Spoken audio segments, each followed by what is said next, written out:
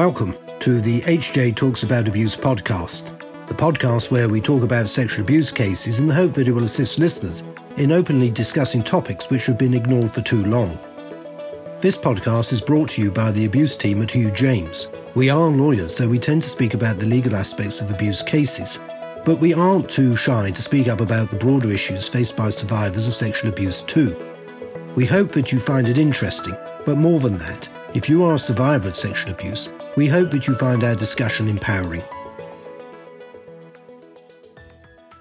This is the podcast brought to you by the abuse team at Hugh James. My name is Alan Collins. I'm the head of the abuse team at Hugh James. And it gives me great pleasure to welcome back Professor Michael Salter, who is Professor of Criminology at the University of New South Wales. Welcome back, Michael. Great to be with you, Alan. Thank you very much. Before we get going with this podcast, I have to give a health warning. Given that we talk about sensitive subjects, given that sexual abuse is always a sensitive subject, it's only right that I remind everybody that what we talk about can be distressing, upsetting, and so if you feel that you might be upset by what we're going to discuss, now's the time to switch off, go and make yourself a cup of coffee or do something else. Otherwise, please do stay with us. And in this particular podcast, we're going to discuss an issue which is, I would say, a little bit of a taboo subject. I think taboo is the right way of putting it. And we're going to be talking about survivor experiences of sexual arousal during sexual violence. Now, I think it's only right that we make the point right at the outset that what we're going to be talking about does not suggest in any way that victims or survivors have consented to the sexual abuse or been some kind of willing participant or anything like that. What we're talking about is an issue that isn't really discussed because it's very uncomfortable to discuss and can be upsetting. And it is this survivor experience of recalling the actual pleasure that they may have experienced when they were being abused. So that's a sort of introduction, and I hope, Michael, you will agree with me, but that is what we are going to be delving into in this particular podcast.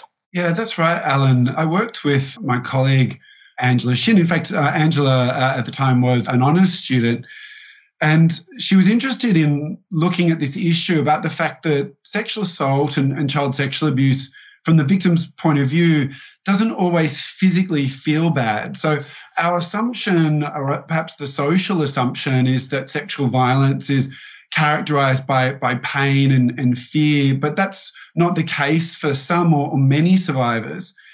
And so we need to recognize the broader spectrum of experiences of sexual violence, including, particularly in the case of child sexual abuse. It's not uncommon that survivors report that the abuse felt good physically or that they psychologically have affectionate or positive view of the perpetrator.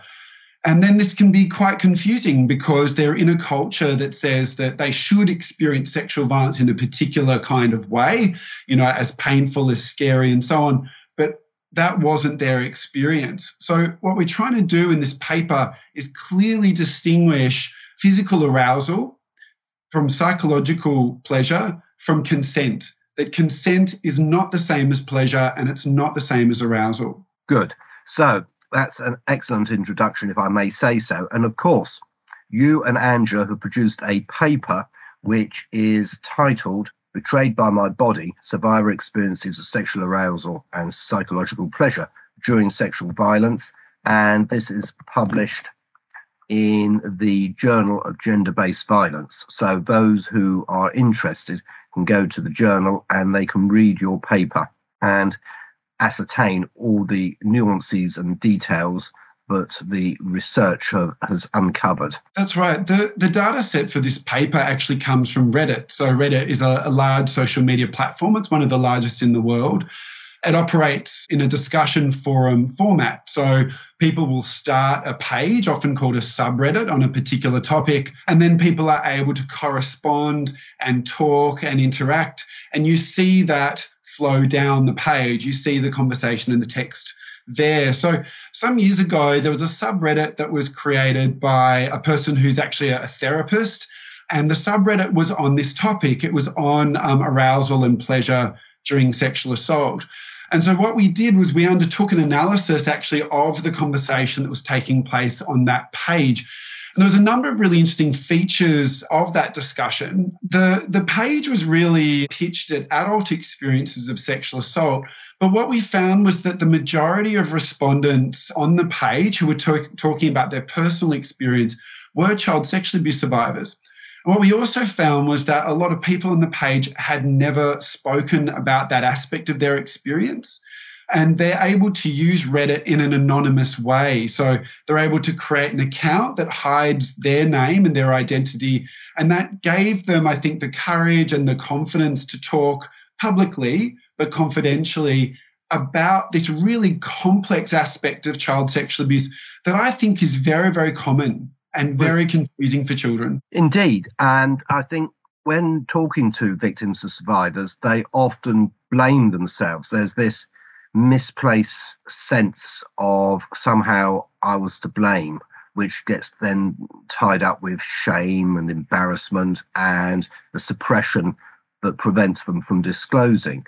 And I think there's a confusion, isn't there, sometimes on the part of victims and survivors, that because they didn't resist, or that somehow they perceive themselves as some kind of willing participant, that they must have consented to the sexual abuse on the part of the perpetrator, which is clearly, in the vast, vast majority of cases, not the situation at all. That's absolutely right. So if we take the situation of a child, for example, and, child sexual abuse is often not forceful, it's often not violent, although it can be.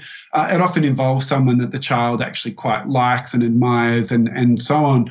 And so sexual abuse can have a pleasant quality to it. It can be physiologically pleasant, it can be physically arousing, or psychologically pleasant.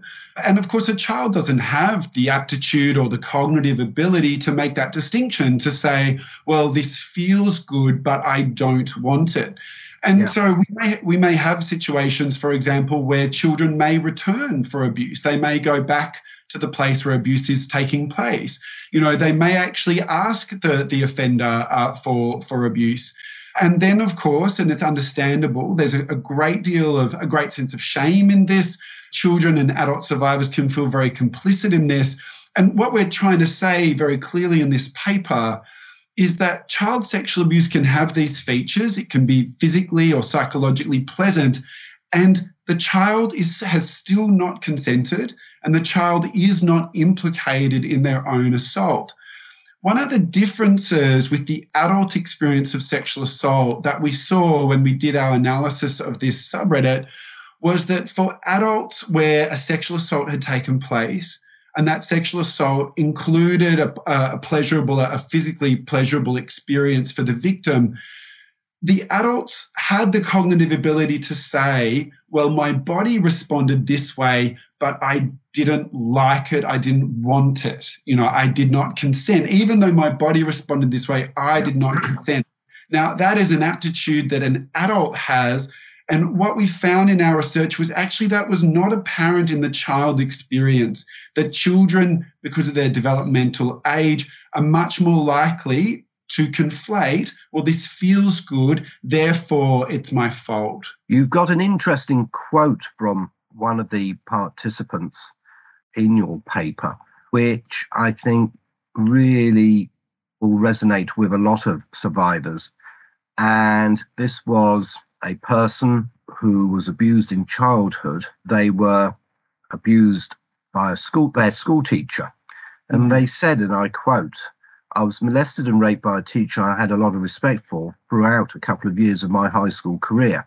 At the time, I viewed it as consensual, but it was the first real sexual experience I'd ever encountered.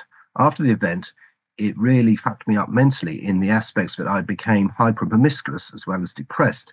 It can really fuck up your mental state and views on sexuality and what is acceptable and what is not. I went from no sexual activity pre-rape to promiscuity for quite some time." And you and Angela then go on and talk about that particular experience and that particular insight. And you say this post connects the betrayal of a child's sexual abuse to promiscuity and depression.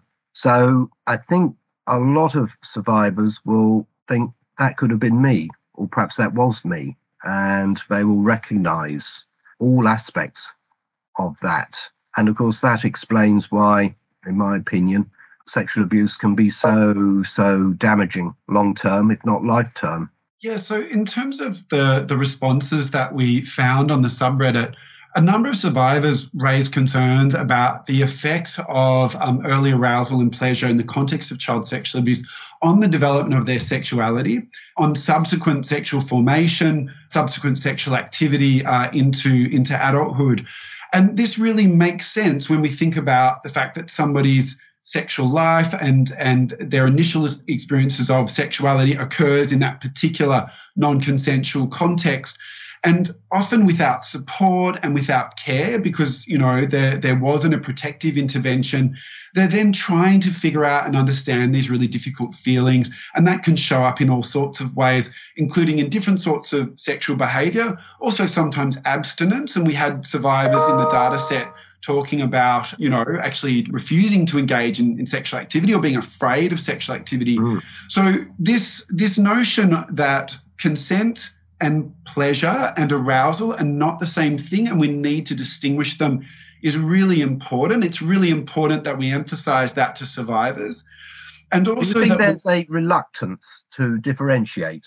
And if so, why? Well, often what we're saying to young people, especially with contemporary sexual education, is we're saying to young people, that actually desire and arousal is a part of good sex.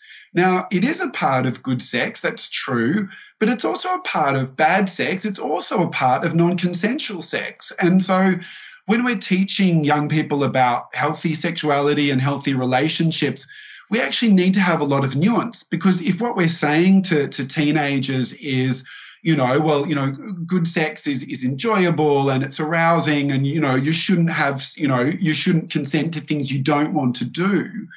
But sometimes people have not consented to things that they've enjoyed. And that's true in childhood. Children cannot consent to sexual activity.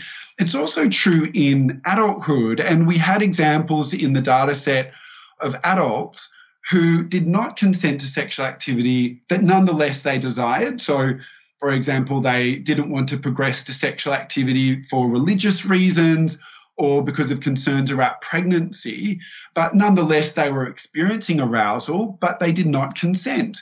And so there's many examples where people might want sex, but they don't consent to it. And then if sex actually occurs, it's still a sexual assault, despite the fact that that individual might be experiencing physiological arousal.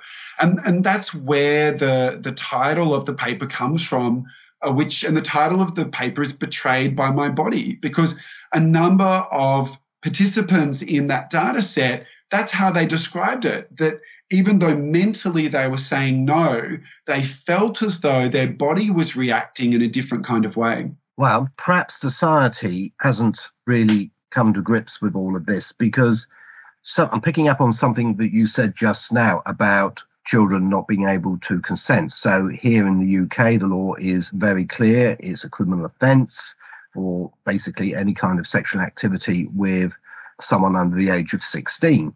And there are further offences which can be committed if the young person is over the age of 16. So, for example, sexual activity between a teacher and a pupil who's age 17, for example. But leaving that to one side, there have been some civil law cases where defendants have raised the issue of consent where the young person is still under the age of 16 when whatever happened. And judges have found in a number of cases that the young person did consent, even though they were under the age of 16. And that this, of course, raises eyebrows and people get concerned and so on. But I think it demonstrates that the issue can be extremely subtle and difficult for us to digest. And I don't think myself that we have necessarily really, even now in 2022, really understood the effects of sexual activity between an adult and someone under the age of 16, even if that person subsequently says, well, I did sort of, in quotes, participate, so to speak, but now I recognise that perhaps I was too young or too immature. So I think this paper of yours actually highlights some really, really testy issues that society needs to get to grips with. It's a really good example where arousal is conflated with consent, where the fact that the victim in child sexual abuse, and to put it bluntly, enjoyed the sexual acts, somehow implicates them in their own abuse. And somehow it means that the abuse is less damaging. Now, what our paper is showing is that, in fact, arousal in the context of sexual abuse can be very damaging because of its long-term effects on mental health and sexual formation. And that arousal is a characteristic of both consensual and non-consensual sexual acts.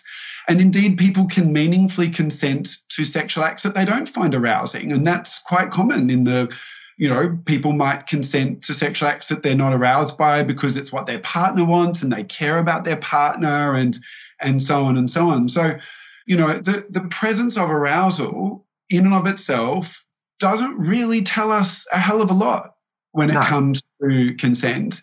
And when that's the message that we're putting out there into the community, and when we're giving that message to young people, and sometimes we're doing that with, good intentions because we're trying to help young people understand healthy relationships, then unfortunately we can be, I think, marginalising this significant group of survivors where arousal was present in child sexual abuse or arousal was present in sexual assault, and we're potentially giving them a message that we don't want to give them, which is that there was some consent evidence in the offence committed against you. So I think there is education to be done here with the judiciary. I think there's education to be done with young people, just making it clear that arousal is not consent. Indeed, there's been recently here in the UK a couple of cases that have hit the headlines involving teachers, and in particular female teachers, having to quote in the media, to use media terminology or tabloid terminology, teacher had sex with pupil. And of course, you then see on social media lots of comments about this. And, you get considerable social media commentary to the effect, well, wasn't he a lucky lad to have sex with his teacher? And the lad may have been 14, 15, whatever. And of course, that just demonstrates the total lack of understanding, both of the law and as to the nature of what has actually taken place. I think those sort of stories, whilst they're sort of sensationalist, actually do have an extremely serious side because they demonstrate the total lack of understanding, which I think your paper that you and Angela have written highlights, the deficiencies in our understanding. And we see the way in which certain sorts of gender stereotypes actually carve out an exception for child sexual abuse. So there's sort of the stereotype of, for example, the teenage boy as always aroused and always interested in sex, then makes, the sexual abuse of that young boy by, for example, a female teacher sort of eligible as child sexual abuse, because the assumption is, well, as a teenage boy, they're always interested in sex and therefore sort of nothing untoward has taken place here. And again, that is just simply not the case. This is a gender stereotype about teenage boys that can be used in order to justify and legitimize the sexual abuse of that child by an adult woman or indeed by an adult man, and the sense that no harm is done. Now, that is just simply not the case when we look at the mental health trajectory of that child, and also when we look at that process of sexual formation and how that young man is coming to understand boundaries, is coming to understand, his own body, other people's bodies, and what constitutes appropriate sexual interaction. That natural process has been interrupted by and distorted by this sexual boundary violation. But, gender stereotypes kind of wrap around these scenarios in really problematic ways. And that includes when, for example, girls experience physiological arousal, we've got a different cultural connotation around that. It's actually quite stigmatized sometimes. And that has its own complexities here too. Well, on that note, we could carry on talking about this, but we've been speaking for some time, so we better draw this podcast to a close. And I should remind those who tune into these podcasts that we've got the Hugh James NSPCC conference coming up very soon, and that is on the 7th of April. And Professor Michael Salter is one of the speakers at that conference, so we hope that you can join us for that. So, as always, thank you very much, and thank you too to Professor Salter for this very interesting podcast. And as always, if you have any concerns or questions, please do get in touch. So, thank you very much. Thank you for listening to this episode of HJ Talks About Abuse. You can subscribe to our podcast on iTunes, Spotify, or your favourite podcast player. If you'd like to speak to us about something you've heard today, we'd love to hear from you. Email us at aboutabuse@hjtalks.co.uk.